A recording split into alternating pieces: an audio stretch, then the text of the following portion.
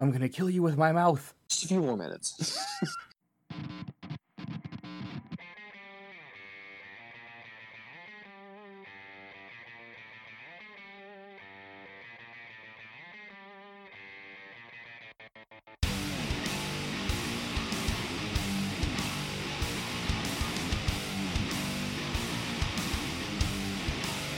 Tyler,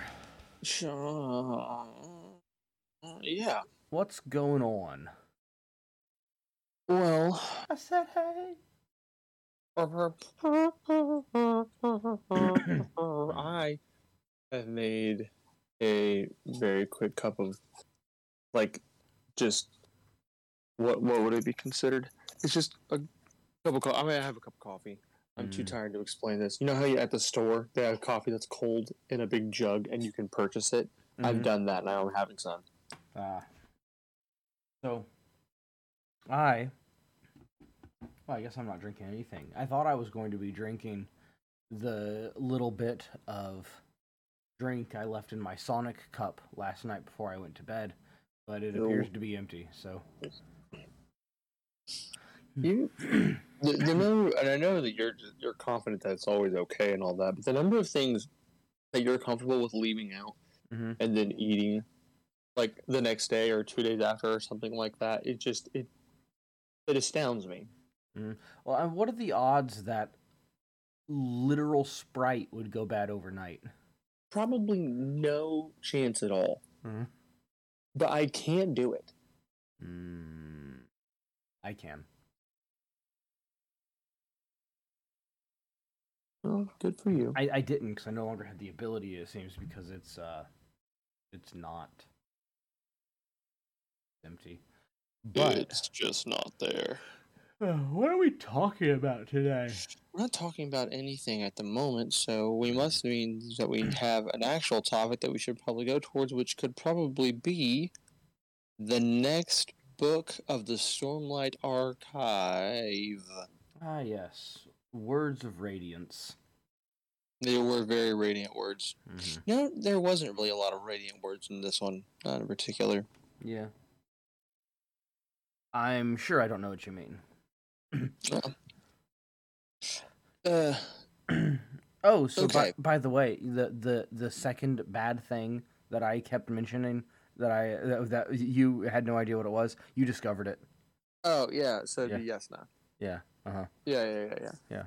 Yasna, whatever. Yeah. But anyways, I think so. Yeah, we finished book 1 last time. And this is the start of a whole new book. It is called The Words of Radiance. I don't remember the name of the part. Or the name of the... They didn't name the parts. I am so tired. I'm going to stop talking, and then I'll just pretend to agree with you. Yeah. But they... I don't even know what I'm talking about either. What am I talking about? Well, you could start by telling me where all the cookies have gone. In Hershey's Cookies and Cream. Okay. I knew that one. But I am I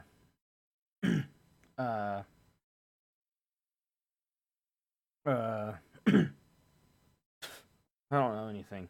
Any freaking thing. No. Oh yeah. No, I don't. Hold on. I'm so tired. I am so tired. What? I'm right there with you. But here's the reason why you're so off your kilter. Sean, if we're talking about a book together on a Saturday morning, we're both thinking about what we should be drinking, why would we be doing that? It's likely because we're the stupid whiskey brothers.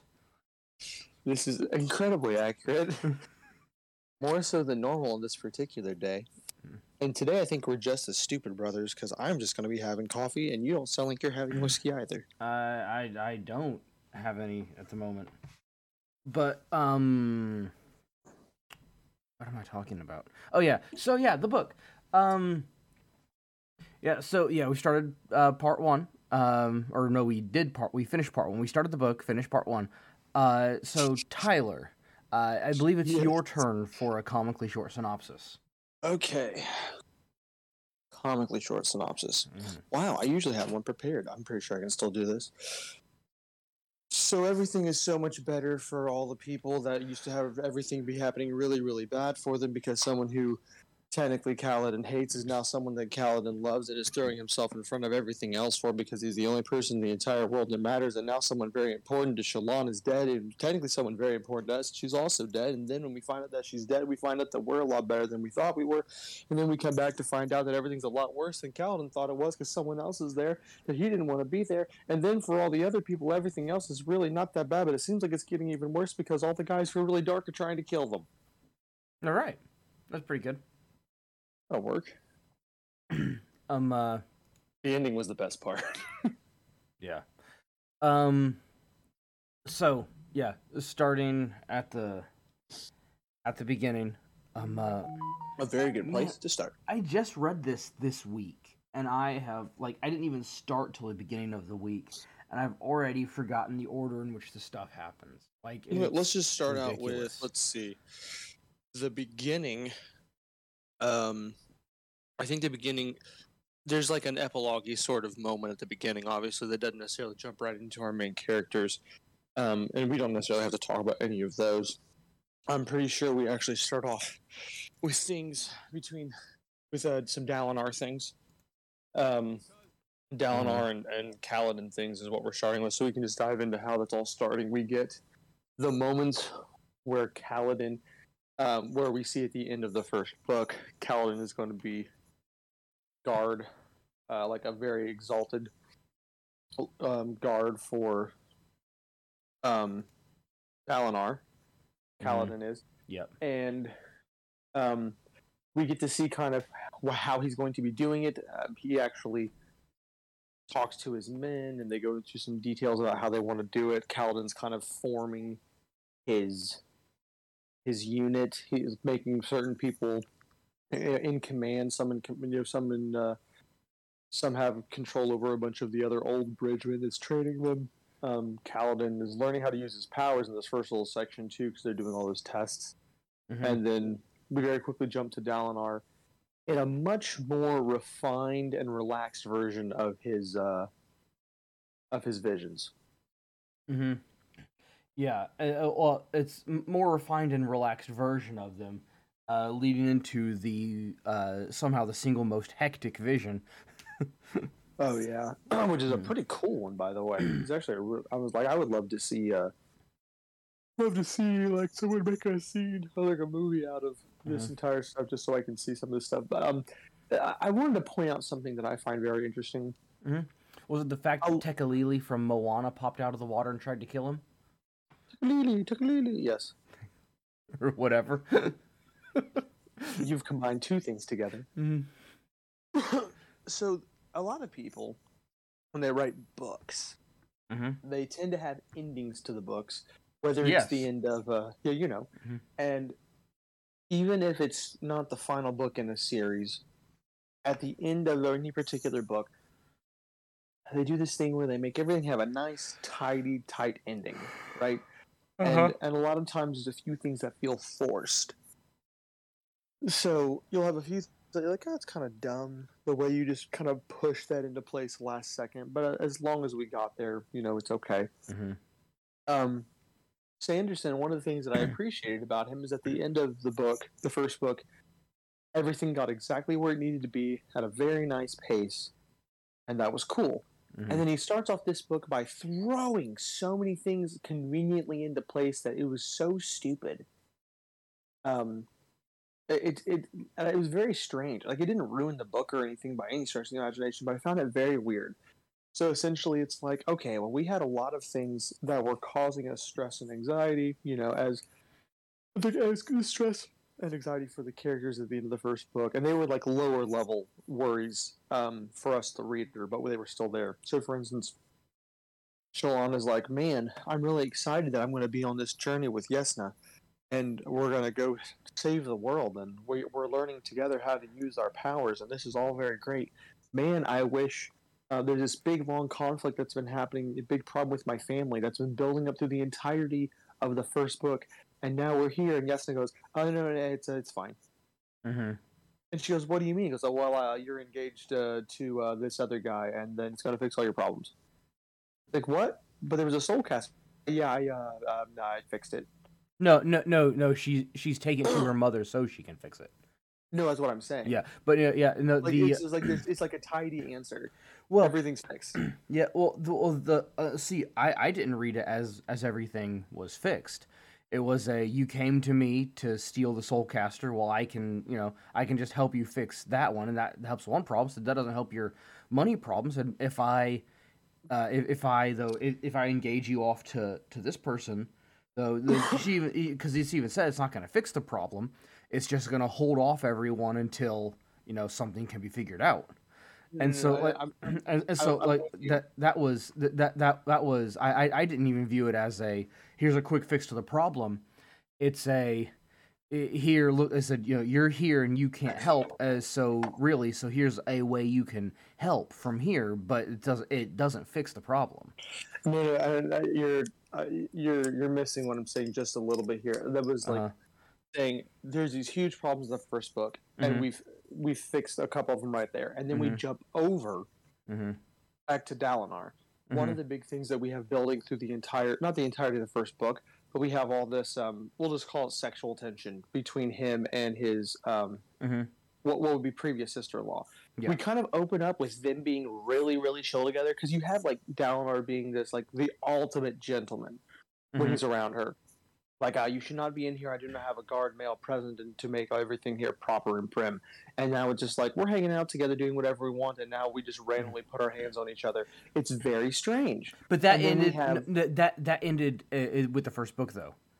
After Sadeas's betrayal, even in the first book, he was like that. You didn't see a whole lot of it because there wasn't much opportunity, but it was heavily implied that he was done with that and getting that done and taken care of immediately after Sadeas's betrayal. This is true. There's like an implication there, but there's just so many little things like that we were experiencing through the entirety of the first book, or thinking about through the entirety or nearly the entirety of the first book. In the second book, they're like, yeah, we've made like one. And also, so the bit with Shallan, I have to say this, like, I don't think that was forced or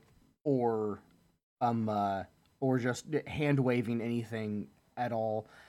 Again, like I said, I have the unfortunate experience of having read slightly ahead previously. So all I'm gonna say is that that is obviously just Jasnah being I'm trying to be a help, do this, you came with this problem and I'm trying to help with that problem. All I'm gonna say is it doesn't fix the problem. And so that is like, so you find out in a later time that no, that's great and all, but it doesn't fix the problem. And so the point of this is for Shallan to have this, hey, look, it seems like my problem is fixed, and that's that's fantastic. Okay, this is a great thing to help, and yeah, it does help, but it doesn't fix it, and that's that's the point of it. It's kind of like to make it seem to the characters as the reader that you're saying, hey, look, the characters are happy and their problems have been hand waved away, but they haven't been, and that's the whole point of it. Okay, well, at the point I'm at, none of that has happened, so it seems all very strange. Yeah. It seems off. But I don't even reading it, I didn't think it seemed off. Everything seemed to have fallen in place in the natural order in which it would. To me, like, I mean, not in the same kind of not in the same kind of way that, like, you would say a story, not in the same kind of way that a story would necessarily normally go. But like it's the same kind of thing that like the like the storytelling in Dark Souls. That is absolutely not the way that storytelling normally goes with things. The whole point of it is if you were this person and you went here, you're not just going to come across, as a person who's even a person on a mission going to do a certain thing. You're not just going to be, have somebody sit down with you and tell you the whole backstory of everything and how everything comes together and what's going on with that and everything.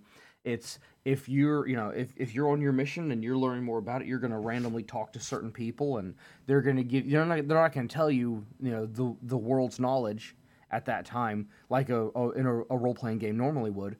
They're going to you're going to talk to this guy and say, oh yeah, I know a little bit about that. And then you're going to say, oh, I see that guy later. Hey, how's it going?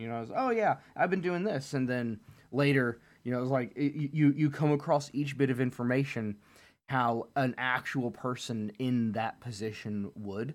And I think that everything is, if these events were happening, this is a logical way for them to fall in place. Like, yes, it's not typical storytelling, but it seems real. Well, I'm obviously slightly off of that opinion, but oh well. Either way. But I'm sure I'll probably agree with you more once I actually read further ahead. I was just talking about just those sections isolated, not without any further aheadness.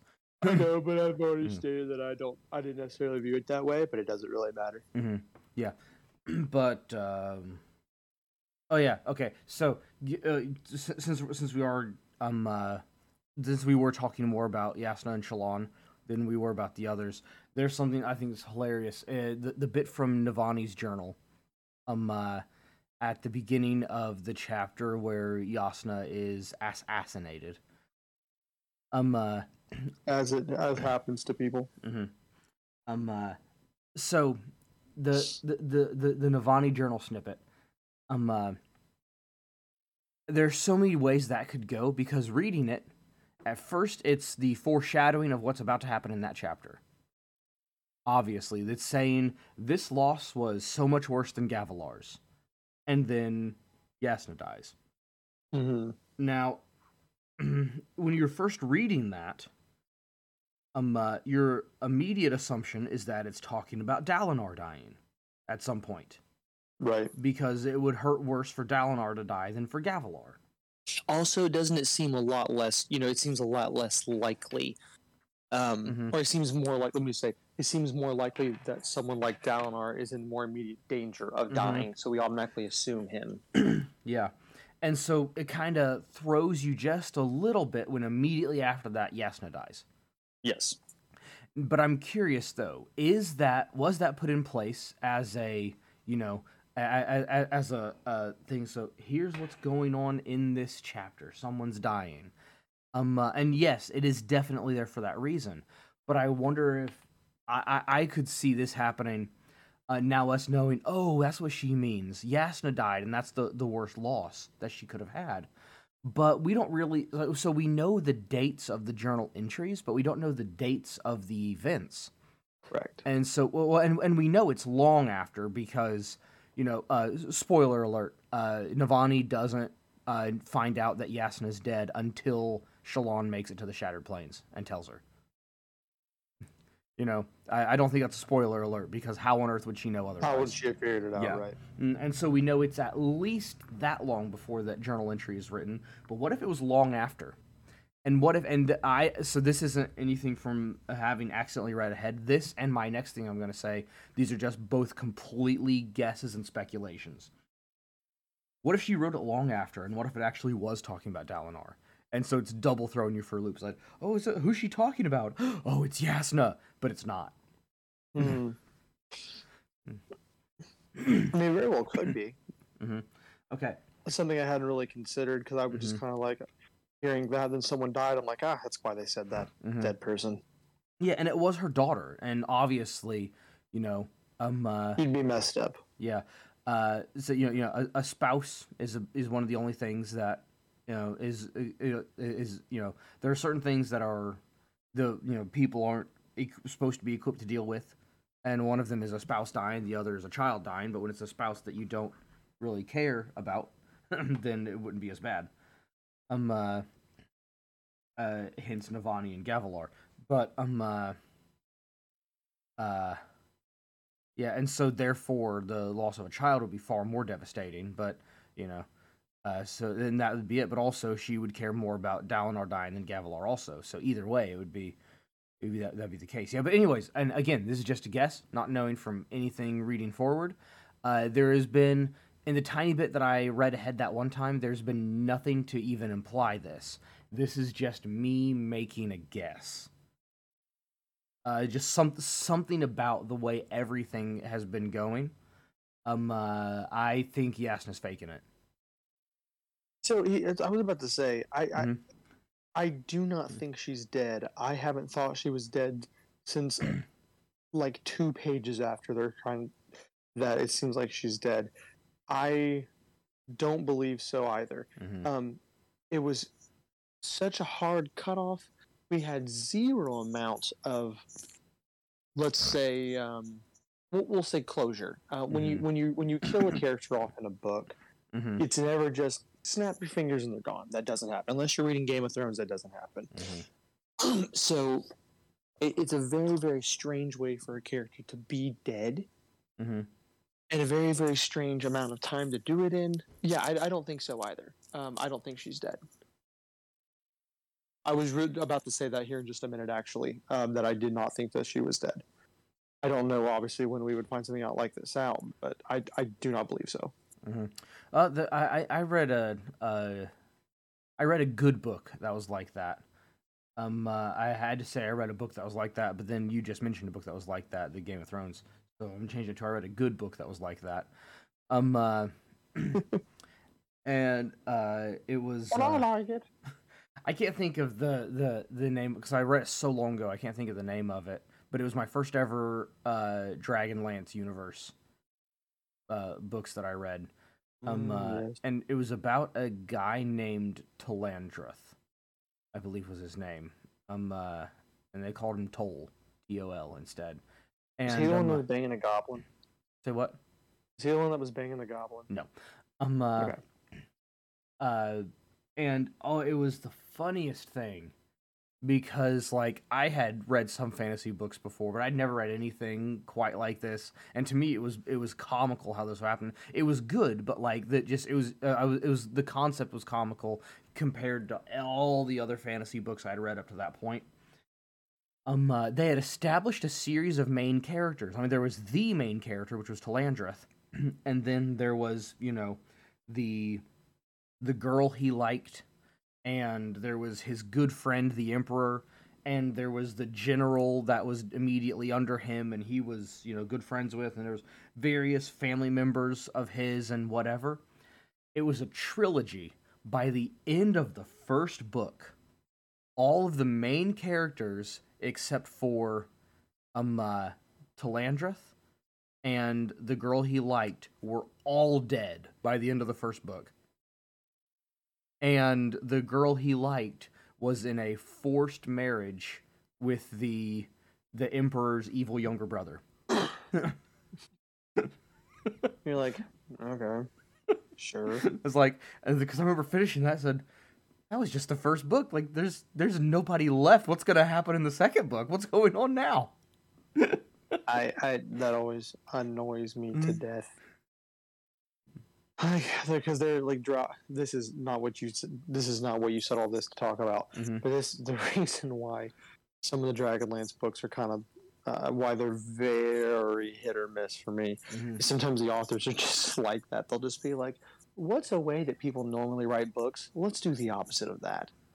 These wound up being good, though. And like the other two books wound up being basically like a David and Saul kind of thing, with Talandrith and the new Emperor. It wound up working out pretty good. Like the first book was just there to get the put Toll in a good position and then rip it out from underneath him and make the evil younger brother the Emperor. And then the next two books were like I mean he wanted, he goes, I don't need to talk about that. We're not talking about that book now, but it was actually pretty good. Well, that is good. I'm glad. Oh, so but the book that we're talking about is also good. Yeah. but now I have to say this real fast since we're already off topic. Typically, everybody has a different writing style, and for the most part, at least not for the most part, for the most part of what I have personally read, authors who happen to be women don't write in a style that I prefer, with two notable exceptions, and they both write Dragonlance books. That's Margaret Weiss and Tracy Hickman. Those are both very good authors, I think. But I remember Tracy Hickman. Yeah. They usually write together. But anyways. Maybe, but I don't remember that. But we both digress. Mm-hmm. Yeah. But anyways, yeah. So Shalon, Yasna's faking it. Yes. Mm-hmm. And that's where we're at. What? And a baby. And a baby. The baby's not faking. Patrick, who cares that Mama took that away? It was empty. You couldn't drink it anyway. But yeah. Oh, the next bit is Kaladin. Kaladin bursts into the room and he starts singing that Mark Harris song. And I can see the writing on the wall. Oh yeah, because there's writing on the walls. Uh-huh. And which is a very interesting, odd sort of thing. Yeah, and then it's like and so he burst in, and Dalinar says, "Don't worry about it, Kaladin. You know, it's fine." He said, "No, I failed. I don't know how I could have possibly let someone in." He said, "No, it's okay. You're fine. Don't worry about it." He said, "No, I'll have to catch the killer." And Dalinar said, "We will never catch the killer." And pretty much. And they're like, "Oh, okay. Well, I still don't know how it got in." And they said, "Oh, he's fine. Don't worry about it. He's okay. Everything's good in here, and we're all right." And he goes, "Oh, okay." And then Kaladin leaves, and Dalinar says, "You know, I think I might have wrote that myself." I believe I did that. Mm-hmm. What?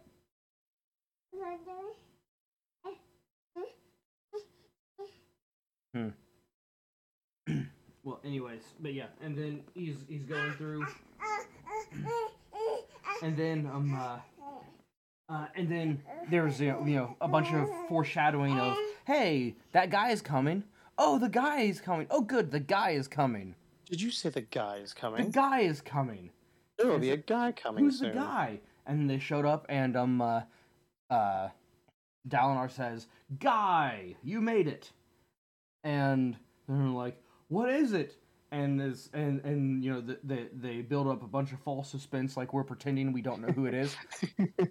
Yeah, what was with that? Yeah. Like, you had to read. It was like an entire, almost 2 whole pages of just like, Kaladin was sick. Kaladin thought bad things. Kaladin. And there's only one person this could be. Speaking of which, by the way, that's actually how Kaladin's mind goes. It's just Kaladin over and over again. Yeah. But anyways, turns out it was I mean, if I was Kaladin, I'd be upset too if Amaranth showed up. Amaranth. Yeah. That's someone else.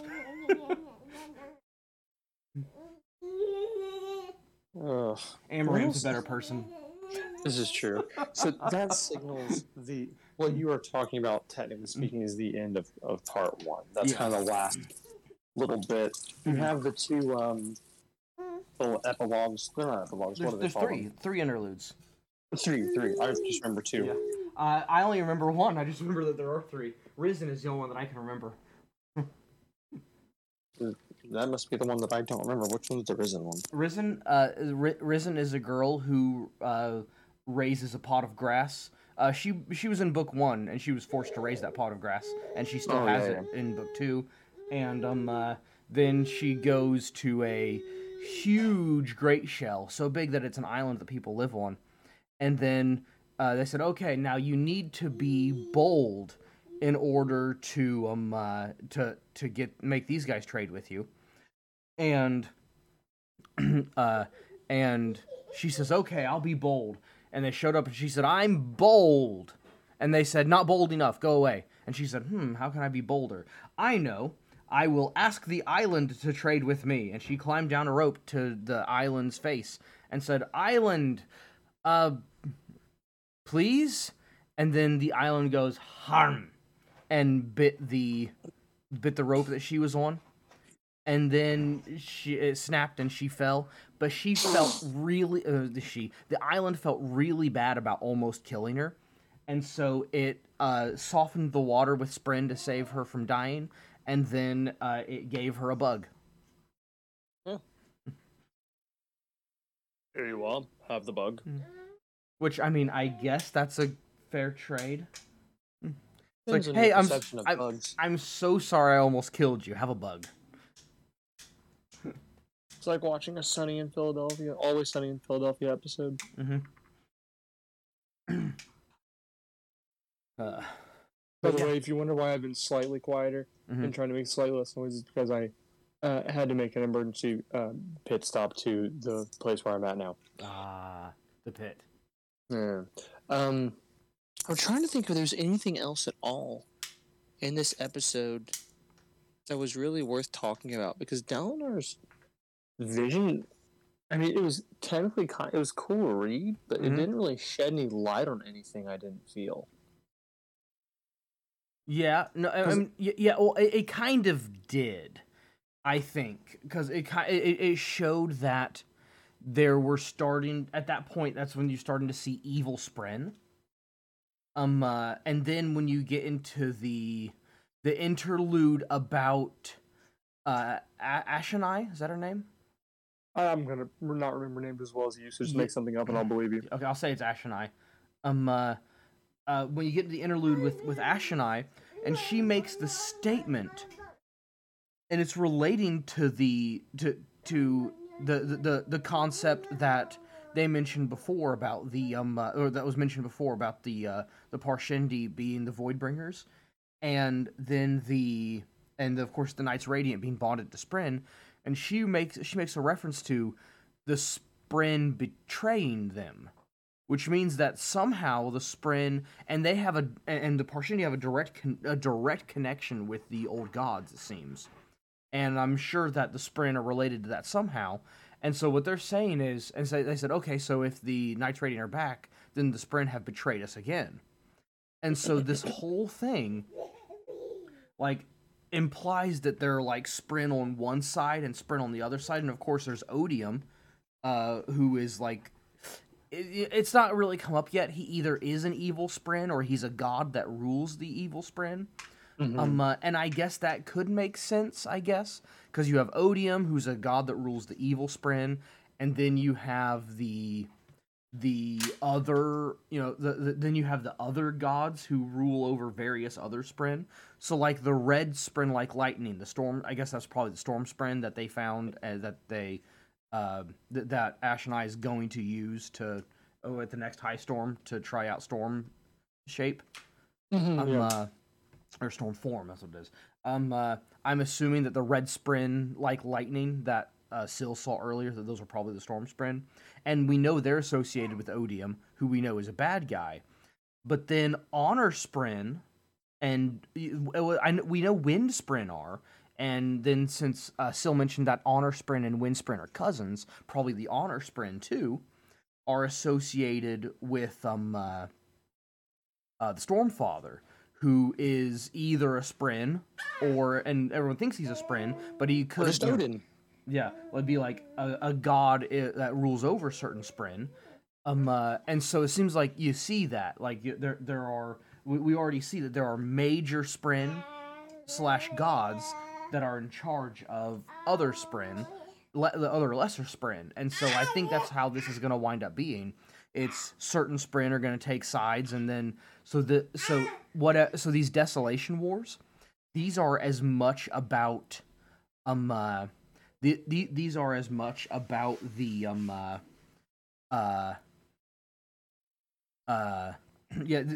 these are as much about war between Spren as they are war between people and Parshendi or whatever. And then Yasna mentioned the fact that there were several desolations and the knights coming and then going several times, which means that this like knights so like so this whole thing would happen. So like these people were, and then the Spren leave. So these people come and then the Spren leave, and then there are a few people who know the secrets of the Knights Radiant, but there are extremely few, if any, Radiants at this time. And then the Spren come back, and you have these people to teach them. But that is what I think that is what's interesting about that's why I think the betrayal of the Heralds, whatever they did, when it stopped or they thought it stopped the cycle, when they tried to stop the cycle, but it turns out it didn't. It just made it worse. That's why I think that killed the Spren, because that was the only time it's mentioned that the Knights betrayed people. Was it the last one, when they dropped all their swords and armor and everything? And so, and why else would they have dropped them if it weren't for that? Weren't because the Spren were dead. And so this is the only time the Heralds betrayed. So this is the Heralds broke the cycle. This is the only time the Knights betrayed, even though there was an end to the Order of Radiance. The Order of Knights Radiant after every single desolation. But this was the only time that happened. So the war actually will wind up, all these wars and desolations will actually definitely wind up revolving around Spren. Yeah, no, I think that's they kind of make that a little more like what you're saying makes a lot of sense when you're reading this part one of this book, because that's not a thought that we would have had finishing up the first book. I think there's not a lot that I want to just add to what you said, because I think that a lot of that has to be the case. A point that I would like to make that I think is I'm finding odder and odder. We have the reason why I'm stumbling here is I have trouble remembering names in general. But Kaladin Spren. Syl. What's her name? Syl. So I feel like Syl has to be something much more important, a character with a lot more gravity than we're kind of picking up on. I mean, it's kind of a layup to say that, obviously, because she doesn't have the right kind of memory. She's not really remembering a lot of stuff, and she's showing every time that something significant happens, it's showing that she's more important and more more of a plot driving than we ever would have assumed up until this point. And I've been kind of struggling to think of what could she possibly be, and why would she have her memory lost? What would be happening? And I'm really starting to think, I think she's going to be, you have some of the Spren that obviously betrayed the Knights Radiant and all this kind of stuff. I bet you she was a bad guy. Was one of the betraying Spren. No. There wasn't a mention of Spren betraying the Knights. Evil Spren is what I meant by that. It was a mention of Spren betraying the Parshendi. The Parshendi are the ones that said the Spren betrayed them. But there are, in fact, evil Spren. Yeah, there are evil Spren. Yeah, she's one of them. Yeah. So the only reason why I don't think that is because it's implied that there's not individual evil Spren, but types of evil Spren. And so, like, the Storm Spren would be a type of evil Spren. So, because they're part of Odium, who is an evil Spren. There's the Storm Father and his Spren, which are not evil Spren. They're just, like, mean. They're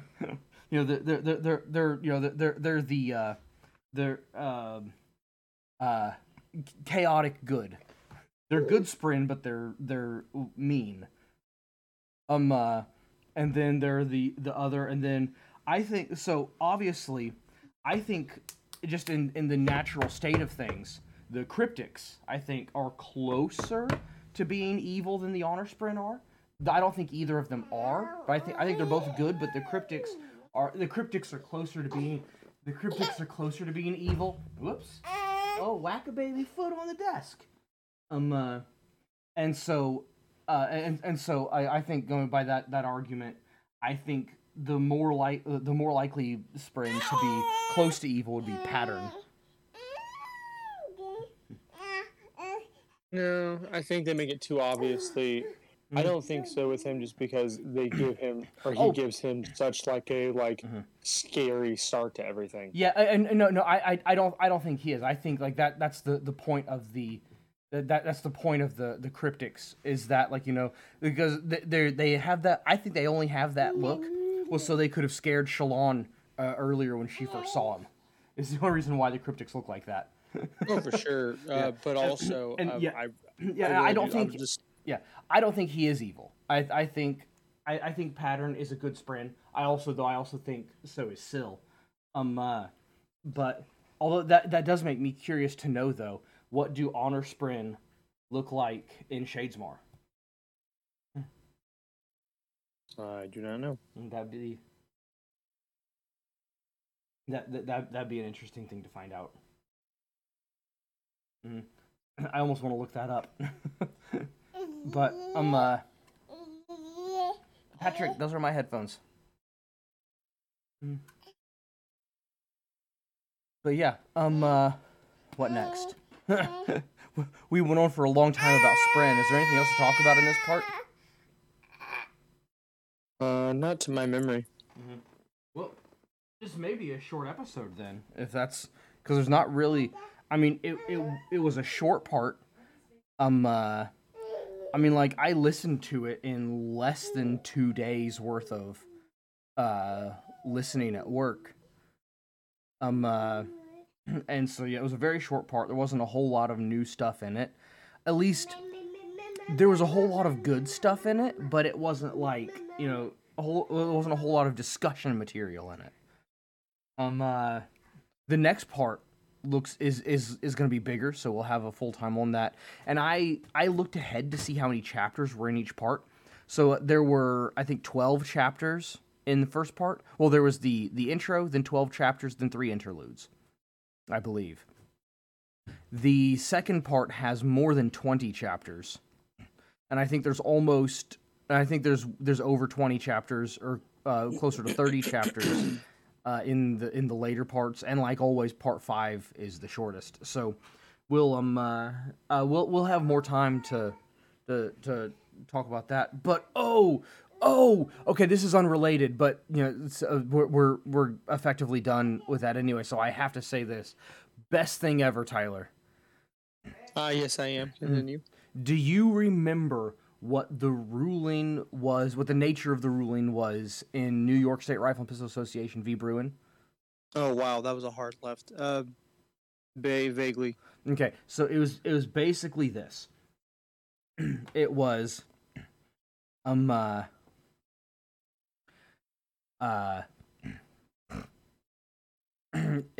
any gun law in the United States must, under the Second Amendment, can only be constitutional if it coincides with the historical spirit of the time when the Second Amendment was put in place. So that is to say, if there is a law similar to that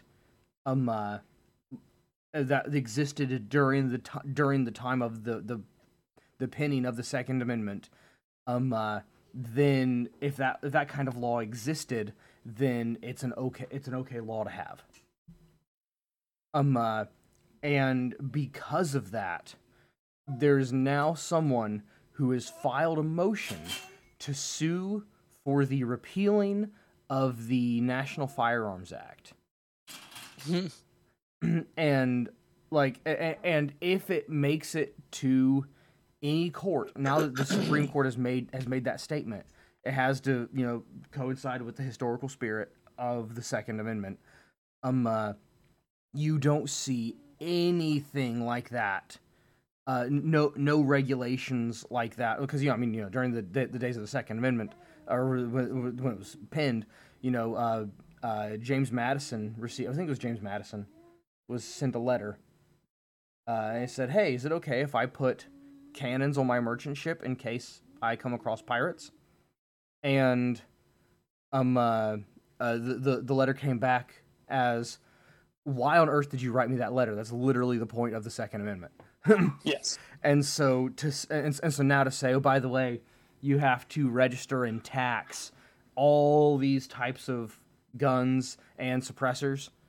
That it if any court that actually abides by that statement is following the historical spirit, any court that abides by that will have no choice but to rule the NFA unconstitutional, and it will be overruled and repealed, and I will be happy and excited. Like, I don't even really necessarily want any NFA items. It's just, I mean, like, you know, suppressors are fun. They save your ears. I guess short-barreled rifles are nice because you can, you know, transport them easier. Quick scope people, yeah. Yeah, like, I mean, like, you know, there are a lot of reasons why that would be good, but I would not. Even if I had the money, I don't think I'd immediately go out and buy a sawed-off shotgun or whatever. You know, I don't really care about it for myself. I mean, I guess I'd like I guess I'd like a suppressor to put on my rifle when I put 22 rounds through it, so I can have, you know, dead quiet 22 shots. But that'd just be it. You know, that'd really be all I would want from from the NFA stuff. It's so good that, I mean, like, people have no idea. Like, we had New York v. Bruin on Thursday. Then on Friday of that week, it was, you know, a few weeks ago, but on Friday of that week, we had Dobbs v. Jackson. And then all these things, in light of New York v. Bruin, are being sent back to lower courts, saying, "Hey, now that we've told you how to rule on these again," and now we're having somebody sue to repeal the NFA. Like, is our country starting to turn around? My concern is that the answer is no. And the answer is no because of something that's going to have to happen in the very near future. Because obviously, we have two things happening at the same time that are not great. Mm-hmm. And they're not. We have people who are screeching because things aren't woke enough. Mm-hmm. And then we have a president who is out to become, I say this, and I mean this genuinely, mm-hmm. I think he has no other real agenda of any kind other than to appear to be the most woke president of all time. Mm-hmm. He has no clear direction, no clear reasoning, no clear anything other than every single time something pops up, he has this, like, it's like he gave someone with blue hair on Twitter the reins of the country. Yeah. So what's going to happen is people are going to complain, and then he's going to do some absolutely stupid executive actions, and it's going to be way worse than it was before. That's just what I've been thinking for a while now, and I think it's going to suck. Mm-hmm. Yeah, that's also extremely possible. I'm very doom and gloom about it, if I'm going to be honest. Mm-hmm. Well, I just take each win as it comes, and then. When we come into this conversation, you're like, "It's a great day for America, everybody." I'm like, "But is it?" Yeah. Well, no, it's not. I'll take each win as it comes, and then when the losses come, you know, take that too. Yeah, it is what it is. It would not be a pro gamer move. Mm-hmm.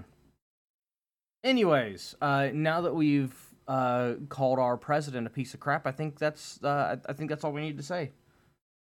It's a good wrap up. All right. I see you guys. Bye.